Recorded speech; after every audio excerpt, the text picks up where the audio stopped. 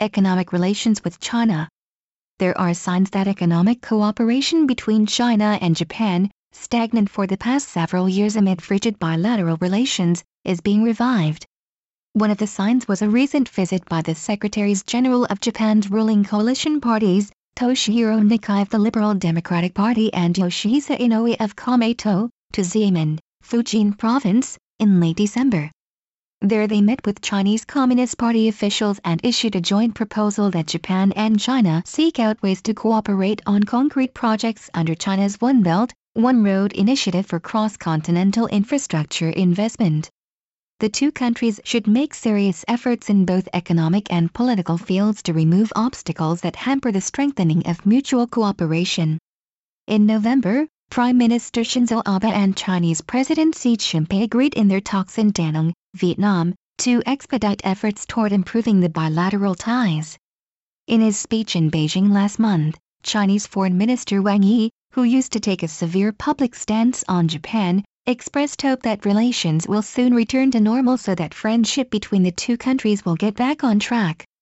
Following these developments, the Japanese government told private sector companies December 15 that it will actively push cooperation between the business sectors of Japan and China in third countries, including other Asian nations.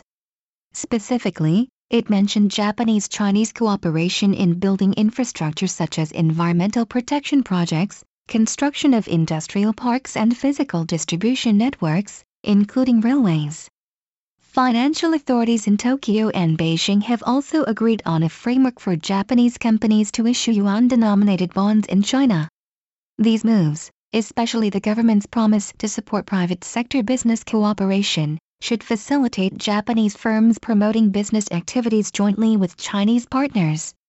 That will be a boon for Japanese firms, which had come to worry there may not be any room for them to take part in infrastructure construction in various countries as Chinese enterprises, since around 2016, have been pushing aggressively on building ports and other infrastructure not only in Southeast Asia but in Central Asia, the Middle East and Africa, on the strength of their financial muscle.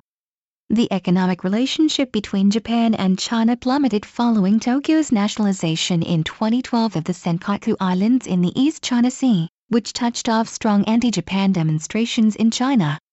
The amount of Japanese investments in China, which hit a peak that year, subsequently dropped sharply. As bilateral ties continued to come under strain, Japan balked at taking part in the China-led Asian Infrastructure Investment Bank and in the One Belt, One Road initiative, which Xi is eagerly pushing. In recent months, the government gradually changed its attitude to the point that Abe indicated Japan is ready to cooperate with the One Belt, One Road project. Abe also made it clear that Japan may consider joining the AIIB under certain conditions. Another factor that Japan must not ignore is the growing weight of China in the world of business.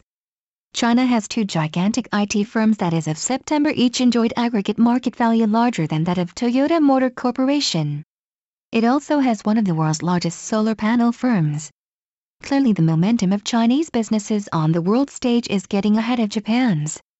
Given this situation, it would be irrational for Japanese companies to shun Chinese businesses as they compete to win orders for infrastructure projects in the Asian market. They should instead cooperate with Chinese firms in ways that play to their own strengths. Japanese businesses can also benefit from the fact that some Asian countries have become cautious about China-led infrastructure projects. Japanese companies participating in such projects can give these countries a sense of security. Political relations between Japan and China remain strained, with the Senkaku standoff unresolved, even as they enter the 40th anniversary year of the Peace and Friendship Treaty of 1978. Economic cooperation should be pursued from a strategic viewpoint of helping to put bilateral ties back on track. The Japan Times, January 7.